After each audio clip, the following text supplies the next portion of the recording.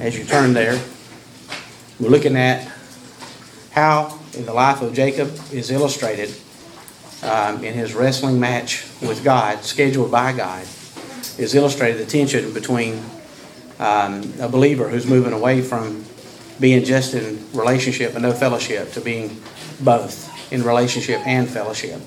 God has a plan for Jacob. He's promised to do some things through Jacob, which he did do. And as a matter of fact, is still doing, even to this day, until he brings it all to fruition at the end of this age. And this is a signature life and signature time in his life. And I really believe that there are those among us. Matter of fact, this is guaranteed to be true. Either we're headed toward Jabbok, we're there now, or we've been through one and we can help other people and encourage them. But there's a Jabbok, there's a wrestling match scheduled in our lives by a holy, divine, sovereign God that is identical to the one that Jacob encountered here, and we can learn much from it and learn how to anticipate if we're about to go into one. We can learn how to victoriously persevere if we're in one, and we can do what God always does, and He takes what He brings us through and uses us to be a blessing to others. So would you, in reverence for God's precious word, stand with me as we read from it. Verse 22, and he arose that night and took his 2 wives, his 2 female servants, and his 11 sons, and crossed over the ford of Jabbok. He took them, sent them over the brook, and sent over what he had. Then Jacob was left alone, and a man wrestled with him until the breaking of the day.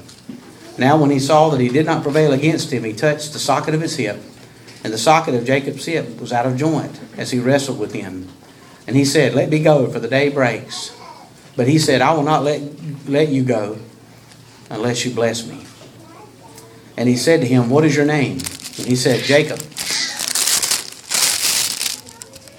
And he said, "Your name shall no longer be called Jacob, but Israel, for you have struggled with God and with men and have prevailed." And then Jacob asked, saying, "Tell me your name, I pray." And he said, "Why is it that you ask me about my name?" And he blessed him there. So God called the name of the place Peniel, for I have seen God face to face, and my life is preserved. Just as he crossed over Penuel, the sun rose on him, and he leant on his hip. Therefore to this day the children of Israel do not eat the muscle that shrank, which is on the hip socket, because he touched the socket of Jacob's hip in the muscle that shrank. That's the word of the living God. You may be seated. Thank you for standing.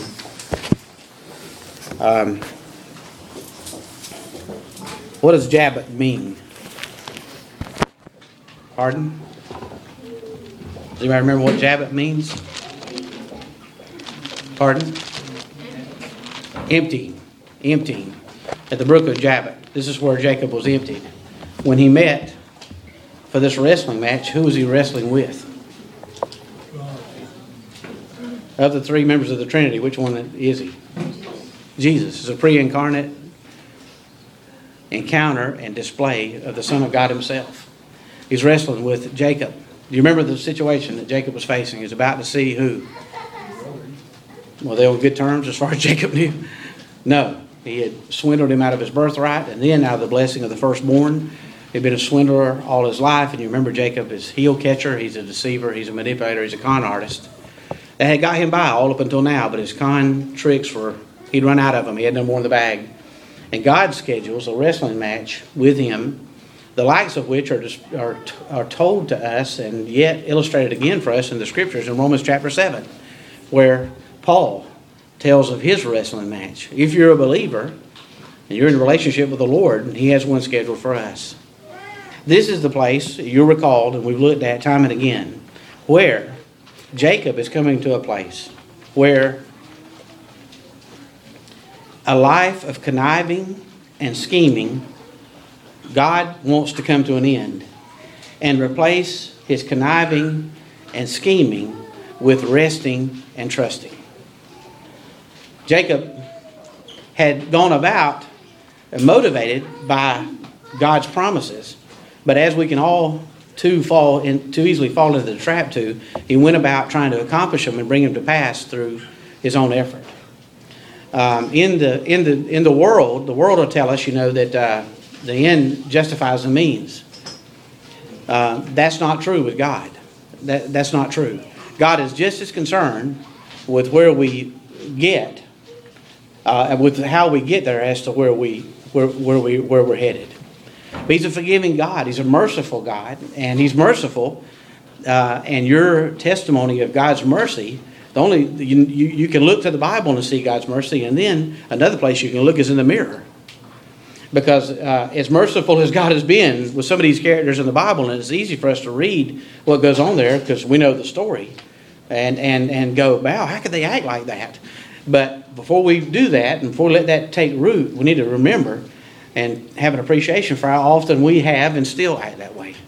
And matter of fact, our actions sometimes are worse than theirs because we have the whole story. It's unfolding with them. Now we have the whole of God's counsel of God's word, and yet we still do and make the same tragic choices they make. But you remember we talked about last week that Jacob incorrectly but understandably reasoned that his greatest enemy was outside of him, Esau. And at this place, God revealed to Jacob that his greatest enemy was on the inside. We are not in the flesh when we get saved. We're in the Spirit. We're not in the flesh, but the flesh is in us. There is the potential for the influence of the flesh in our lives, even though we're in Christ. And we've got to realize and see the terms of this battle. And one of the things that we observed as we've been going through this is that when God asked Jacob for his name, you'll recall that we were recognizing the fact that the reason God asked Jacob for his name is not because God did not know under the cover of night who he was wrestling with. God's the one who scheduled the match. And He scheduled it with Jacob. It was because He was pulling out of Jacob the rest of the self-confidence of the deceitful nature that he carried with him to that brook. And He was pulling out of Jacob a confession that Jacob needed to make. And that is that God's strength is not made perfect in weakness. It is made perfect in recognized weakness. That He had to pull out of him and say, okay, heel catcher, manipulator, that's me. That's me. That's me. Because until we see it and own up to the fact that our weakness exists, then we're still persist in thinking that we can make it and do it on our own.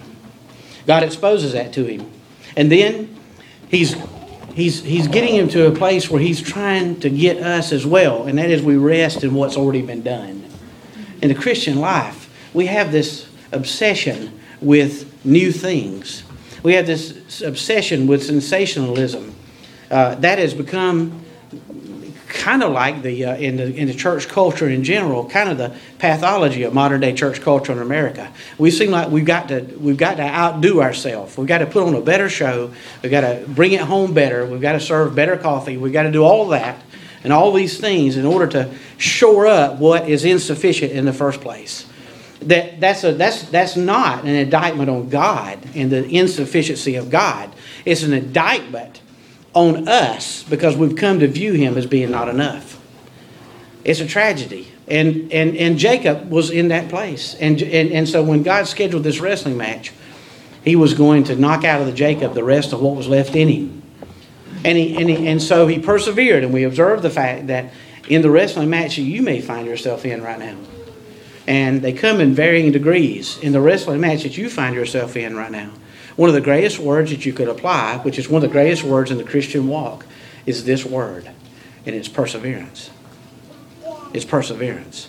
That at the same spot that we observed where Jacob was emptied was the same spot he changed to Peniel, which meant face of God. At the same place where he was emptied is at that very place where he was destitute, is where you encounter God. And we talked about the fact that the songwriter, when he said there's pain in the offering, even when there's pain in the offering, blessed be the name of the Lord. That there was pain in this offering. When he took his hip out of joint, that was a painful thing. But he endured through the pain and kept wrestling. Why? Because there was a bit of trust in him that there was something worth enduring. And that trust is the trust of Christ Himself. We've talked about this before, but when you are gifted with faith in God, you're gifted with the faith of God. And the faith that you and I rest in, that perseveres, is a gift from God. It's divine. That's why you can count on it. That's why you and I, with confidence, can say we're eternally saved. Because the faith that saved us is eternal, because it's from God, it's of God, it is God. And so the same faith that led him to endure is the same faith that we talked about in Hebrews 12, 1 and 2. Look at it. Look at Hebrews 12, 1 and 2. The same faith that he held on to. I'm not going to let go till you bless me. Implication, I believe there's blessing out there. I believe that there is something worth persevering for. I view perseverance as being valuable because you're accomplishing something through this. That you didn't just schedule this wrestling match to shame and humiliate me. You scheduled this wrestling match to sacrifice me so that I can experience thee. So there's got to be some kind of anticipation that it's worth persevering. Whatever you're going through right now, it's worth persevering. It's worth it. God scheduled the appointment. God is sovereign over wherever you are right now, regardless of maybe the choices you made that He didn't lead you to make to get you where you are. God's that big. He's sovereign over the moment that you're in. He's sovereign over the situation that you're in. And perseverance is the key. Jacob did not get hurt and then run off. He would have missed the blessing. Many of us in Christian life, we talked about this analogy before. God puts us on the operating table. The Holy Spirit's the anesthesiologist. He administers the anesthesia in a perfect way so that we can stay and endure through what would otherwise be terrible pain. And the reason He does that is so we can endure through the rest of the operation. And what do we do? But in the midway of the operation, we get up with a big hole in ourselves and subject to great infection and get off of the operating table and go about our business and wind up in worse shape than we were when we started. But perseverance is not just for the sake of perseverance. Perseverance is based on promise. I'm not going to let go until you bless me. Implication? I believe there's some blessings to be enjoyed here. I believe what you told me back then, that you were going to work through me to build a nation in this land that you were going to give us, and you're going to do a great work. And if I believe that, that must mean I'm going to live through this encounter with Esau. But if I live through this encounter with Esau, it will not be based anymore on my negotiating skills. It will be based on trust in you. And so he held on because of the same reason and was succoring from and drawing from the same faith that's found right here in Hebrews 12, 1 and 2. Therefore, we also, since we are surrounded by so great a cloud of witnesses, these are not witnesses that are up in heaven watching what's going on down here. That would make heaven hell. I don't believe that for a minute. I've heard this used at funeral passages in particular. Well, there's a whole cloud of witnesses that are watching what's going on down here. I sure hope not. No, there are a cloud of witnesses in the preceding chapter who have given witness and watched the faith of Christ manifest in them. They have been witnesses to the faith of Jesus Christ. That's what he's saying. This is a Jesus-centered passage. He's saying that those in the hall of faith that preceded in the preceding chapter endured and persevered based on, fueled by, motivated by, and sustained by the faith of Jesus Christ. Not just the faith in Jesus Christ. That's the kind of faith you have. Now, it says, therefore we also, since we're surrounded by a great crowd of witnesses, witnessing the faith of Jesus, let us lay aside every weight and the sin which so easily ensnares us, and let us run with... It's a great word, isn't it? Perseverance, endurance, the race that's set before us, looking unto Jesus. Why does it say unto? Because it's calling us to do the same thing that those in the hall of faith did. I'm looking unto Him. In other words, the picture is this. Jesus, I'm looking to your life and the faith that motivated you as being my own and the source from which I draw. You're my substance, you're my provision, you're my hope, you're my power, you're my king, and I'm in your kingdom and I'm trusting you. It's childlike faith. It's not childish, it's childlike. The race is set before us. The author and the finisher of our faith. The confidence in the fact that this is the confidence that Jacob had. Here's what I know. You promised me you were going to do these things through me. It's a promise of Jesus. It's a promise of His salvation. And here's what I know. Implication, I'm smart enough to know this. In order for you to fulfill these promises, I have to live. So Esau must be that he's not going to kill me. And I'm looking to you because you made some promises and you're the author and the finisher of our faith. When is it ever going to get to the place in the Christian life that we finally rest in the fact that which sustains us is the one who has already done it? That we are trusting in a work that is finished. It's not anything left undone in the kingdom. It's already been done by the author and the finisher and the perfecter of our faith. And what was the motivation? This is Jacob. I come out of this wrestling match with a messed up hip. But I come out of this wrestling match. I'm coming out of this wrestling match because there is joy to be realized and secured on the other side of it. Jesus said, for the joy that was set before Him, He endured the suffering and the pain of the cross. You know what? Even in the flesh, we endure a lot of things because we have an objective that we want to secure after having endured it. We'll endure, an athlete will endure pain to his body and abuse his body because he has an expectation that one day he might be rewarded for it. And somebody endures a hard, rigorous coursework in college and endures to secure graduate degrees and further. Why? Because they believe on the other side of it there's something worth obtaining. There's an objective. And I've got great news. The God's got a great news. That on the other side of your Peniel is nothing but a perfect, complete Jesus. And the joy that only He can give. Not changing your circumstances, but changing you. Hallelujah for that. And so we talked about it last week, and this is the coolest thing. And it's just, we need to remind ourselves of this. That you don't go to a wrestling match with God and come out on top. God wins. Anybody who thinks they can wrestle with God and win is delusional. And they certainly are. They're worshiping a God who's not in this book. But what happened here was, He said, your name shall no longer be called Jacob, but Israel, because you struggled with God and men, and you prevailed. And what we observed last week is that God prevailed and credited Jacob with the victory. And that's exactly what He did for you and I through His Son. He prevailed through Him and then imputed righteousness to you and I. He made us righteous, and now we're in Christ. And He secured a victory for which we get the spoils. And not only that, we get the credit for it. You have prevailed. And God's in the shadows of the scene saying, no, I prevailed, but I gifted you with the victory that I purchased in the first place. That's Christian living. Hallelujah. He said, you prevailed. And He said, tell me your name, I pray. And the reason He said, there's no reason to ask for my name. You know who you're wrestling with. You know why there's reason to ask? Because there's no reason to ask for name, because there's only one person there anymore. Nobody else is around. Israel, God rules. The kingdom of God is Christ.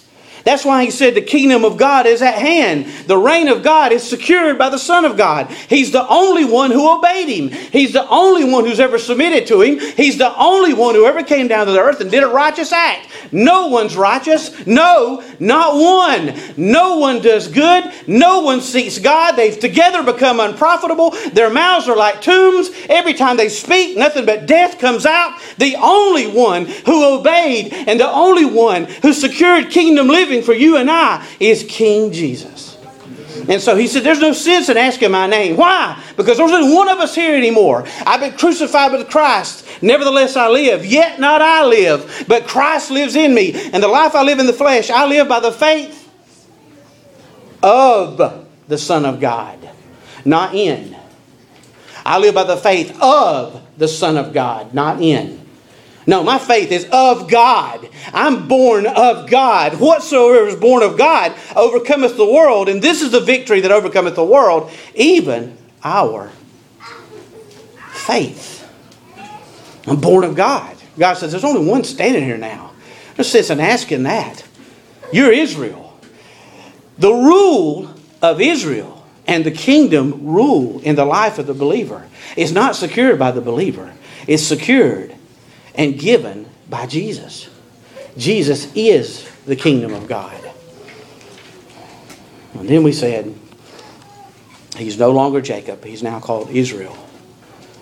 He's now called Israel. Boy, there's broad implications from that. Broad, big, giant implications about the whole of Scripture and the whole of history for that matter. But Spencer's going to flash up on the screen here. We've been going through and saying, okay, here are some attributes of a Christian who's in fellowship with the Lord. This is an attribute of the way a Christian who is in fellowship with the Lord, these are attributes of Him. We drew them from the Bible. We didn't make them up and say, boy, this is just great. We drew them from the Bible. These are attributes. And we've got them up on the screen up here. Spencer's going to put them up here.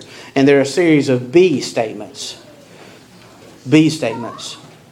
And you remember, we said, the other one. Yeah, that's it, Spencer, that's it. Okay. We can be focused, sober, content, watchful, prayerful, loving, in summary, holy. Those are attributes of a Christian who's in fellowship with the Lord. A Christian who's in fellowship with the Lord, who doesn't have a bent, a focus on heavenly, eternal things. A Christian who's in relationship is not in fellowship if our focus is this way. You just mark it down. You mark it down. I'd love it during our fellowship time if conversations would swirl around Christ and what He's doing in our life. Would it be great if our conversations, the whole epicenter, that was one thing that God taught Kelly at Ellerslie, is the whole epicenter of our conversation was something about how Jesus had worked through a common everyday moment or common everyday experience to show Himself faithful to me and did something to draw me and Him closer together to one another. That's the kind of thing. We can be focused and we can be sober. We can be sober. We don't have to be drunk with the acceptance of others. We don't have to be motivated. You remember LWI, LUI, living under the influence. What influences you? We don't have to be motivated by riches and the desire for other things and all the other things that you can put in there. We can be led by the Holy Spirit. If we're not, then we're not in fellowship with the Lord. If we have a life that's characterized by discontentment, we are not in fellowship with the Lord. If it's characterized by contentment, we are. You have nothing to be incontent about if you know Christ. And then we can be watchful. We're going to be watchful. We're going to have a heads-up orientation. We're going to start looking at things through the lens of Jesus, and we're going to start processing our life and activities based on how He's working in the moment, how I can connect to what He's already done. And then we can be prayerful. If our prayer life, if we have a Twitter account with God, and we tweet God every now and then, and if our prayer life is shallow and it's superficial, we are not in fellowship with the Lord. We're not. But we can be. And then we can be loving. Did you know one of the greatest things that does damage to churches the world over is lovelessness? You know that we as Christians, when we profess that we know God through Christ and we make claims to faith, the world does expect us to act differently. And when we don't act differently, they have a good reason to question whether or not the faith that we claim to change us is legitimate. That should be the characteristic of church. We can be that way. And to sum it all up, the character of God, the circumference, if you could do it that way, but you can't. But let's just say you could just sum up the character of God. The circumference of the character of God is He's holy. He's righteous because He's holy. He's good because He's holy. He's eternal because He's holy. It sums up. He's separate and apart from everything that we know and think. And here's the good news. And this is what we need to own up to and to embrace as believers. It's the next screen. Is that we can be those things because in Christ we are those things. See, if you wait until you think you can be those things, and that is done independently without recognizing you are in Him those things, then you will not have His power for which to realize them. It'll be a cheap substitute for what could be eternal. We can be those things because in Christ we are those things. The teaching of positional truth and the fact that we are rightly related to God through His Son, and that's the key to holy living, is all over the Bible. What God says about believers. Can I say this? Part a good portion of the gospel, is to inform someone of God's verdict on their life before court convenes. Did you hear that? A good portion of gospel witness, the first part of the gospel witness. What other court, in what other court, in human court, is that the case? In our system of justice, an accused person is accused, a person is accused of a crime, and the prosecutor amasses evidence. And they present that evidence to a court of law, and a jury hears it. And they go for a season of time, however long it takes, and deliberate and try to come up with a conclusion of guilt or innocence. So the accused is left with the unnerving proposition of sitting there in the seat of the accused, waiting to see how it's going to turn out. But God's not that way. This ought to make you just more impressed with God. Ahead of time, before court ever convenes, the gospel witness is to inform someone of God's verdict on their lives before they ever get to court. Now, why would God do that? Why would God do that? To give them a chance to repent. Because He's merciful. God's merciful. And what He's saying is this. He sends up a warning sign. It says before court ever convenes, and I'm going to convene court one day. And I'm the judge. And in my opinion, I've already rendered the opinion. I've already settled the verdict. And apart from my son, you are what? Guilty, and you are condemned, and you are going to be consigned to hell for eternity. And before you ever get to court, I'm going to send Brian Fox, your neighbor, to go over and tell you through my word that you're guilty.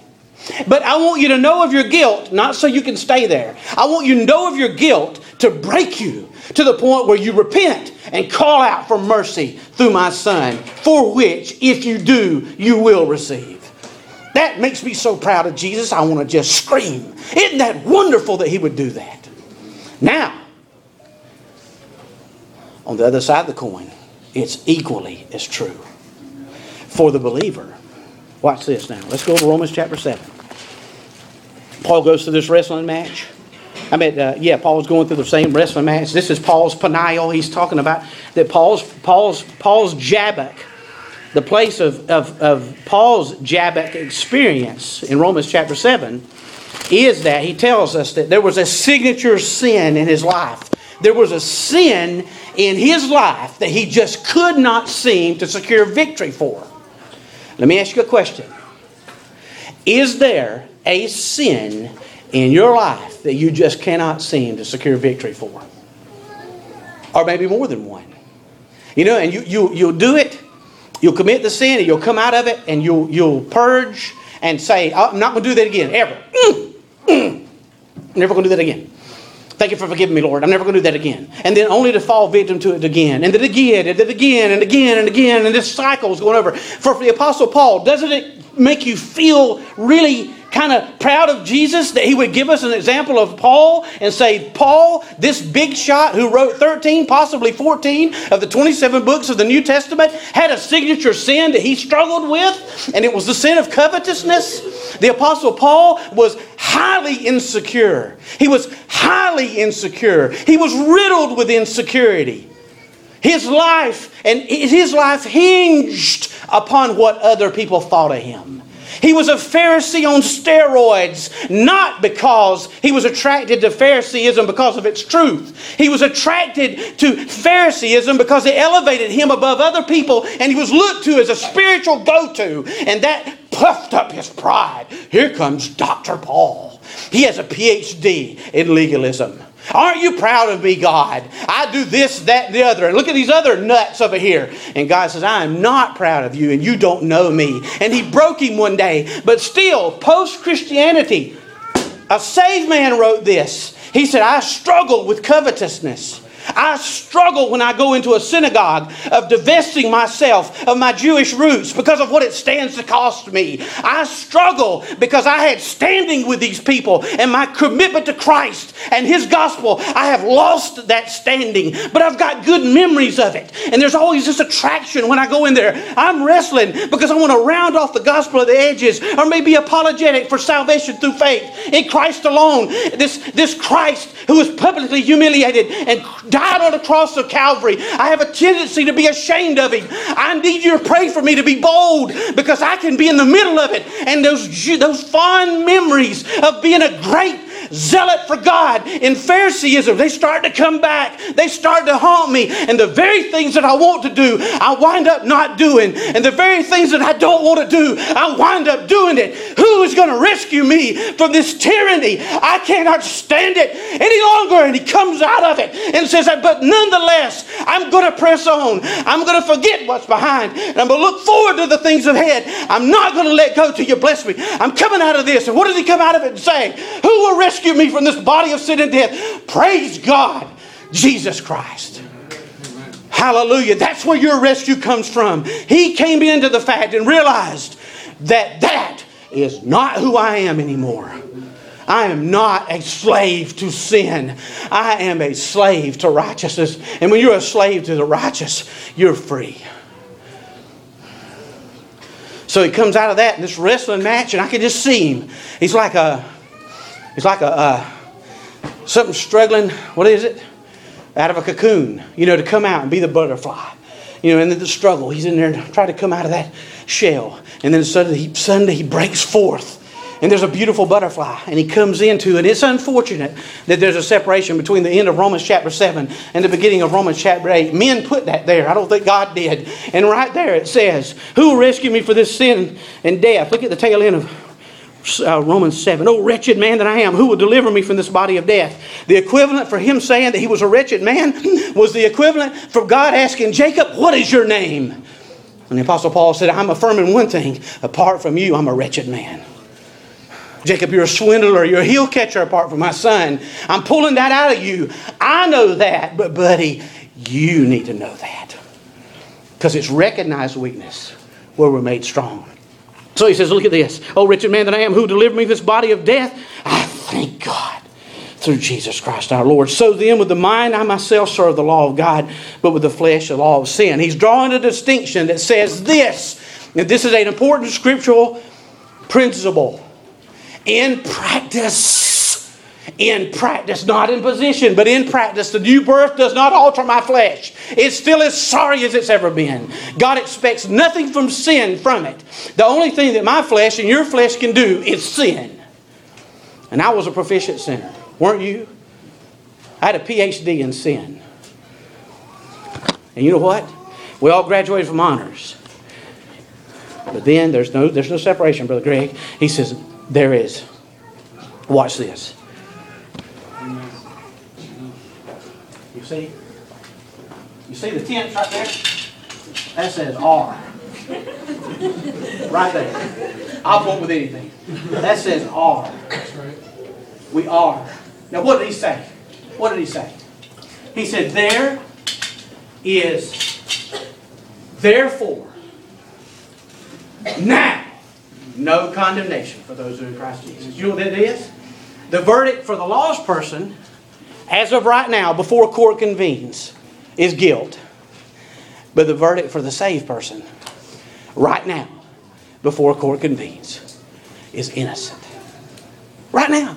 Just like it gives... See, we're good at emphasizing that part on the lost person. He's been condemned. God's handed down the verdict. It's guilty. Right now. And we get to tell people that so they can repent. But God, gloriously more important, has handed down the verdict for the saved person before a court convenes. And we settled out of court, by the way. Amen? Hey, we settled out of court. And he's handed down a verdict. And the verdict is innocent. Free of all charges. You are not guilty because you're in my Son. And that's why all those B's can be realized, because we are those things already. Christ secured my victory and yours. And just like He gave Jacob credit for prevailing in a victory he won, He gives you and I credit through His Son. I'm going to tell you something right now. Shame on the amount of abuse that's been taking place in the body of Christ because of the oppression of God's people, trying to keep them bound by people who are not free themselves. Death can't stand life. And I'm going to tell you, do you know this? We've talked about this verse before. Jesus said this. It's an abomination. It's an abomination to me to call a wicked man just and to call a just man condemned. You know what the word abomination means? He who justifies the wicked and he who condemns the just, Proverbs 17, both alike are an abomination to God. You know what we're saying? We're saying that our judgment is superior to God's. And He's not as informed as we are.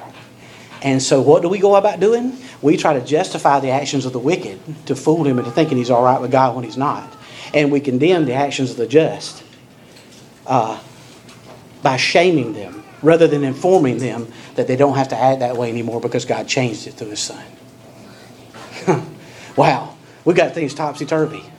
We've got an opportunity right now for God from heaven to speak to you and me in our moment to celebrate at the Lord's Supper that in Christ you are justified. Hallelujah. What a celebration meal. Isn't that wonderful? We're going to get to sit at the table of God Himself. God Himself. And take that which symbolizes, not that which is, but that which symbolizes His broken body and His blood. And we're going to get to enjoy that because we have a right to sit there because of God's faithfulness through His promises through His Son. Do you have the relationship? If you have the relationship, first pass, you can sit at this table. That's not because we say you can. The authority is God's Word. If you've repented toward God and put faith in His Son, you sit at the table. Hallelujah. And all these things that God we want to be, we already are. Hallelujah. And if you're out of fellowship with Him this morning and there's conviction weighing heavy on your heart, the only reason He would bring that is because He wants you back in fellowship. God's not some distant God who wants you to earn your way back into fellowship. You can't. You can no more earn your way back into fellowship with God than you can to earn your way into a relationship with God. You ever thought about that? You can't earn your way into a relationship with God through anything. It's a gift. And you know what? By the same token, to get back into fellowship with God's a gift too. You can't earn that. There were those who would teach that. Go out and do the following. Go out and say a bunch of Hail Marys or what have you, or maybe give us some money and you get back in fellowship. No, repentance. We confess our sins. He's faithful and just to forgive us our sins and cleanse us from all unrighteousness. And instantly, fellowship is secured. Do that this morning if you're out of fellowship. Ask Him to examine your heart. We're going to participate in the Lord's Supper. What a great, wonderful grace that is that God would give us opportunity to do that. And as we do it, let's ask God to search our hearts in quiet reflection. Not just reflection where we stare at our neighbors, but I'm talking about quiet reflection where we ask the Holy Spirit to show us and illuminate our hearts if there's something, in there. And lead us in the way everlasting. So while we and Brother Ted and Scott, if y'all will come and we'll serve this, and Brother Joe, and we'll serve the elements. And while we're doing that, in the silence, it's just reverently talk to Jesus about that. And then when we're ready to partake, Brother Dr. Brian will come up here and lead us. Okay, let's do that right now.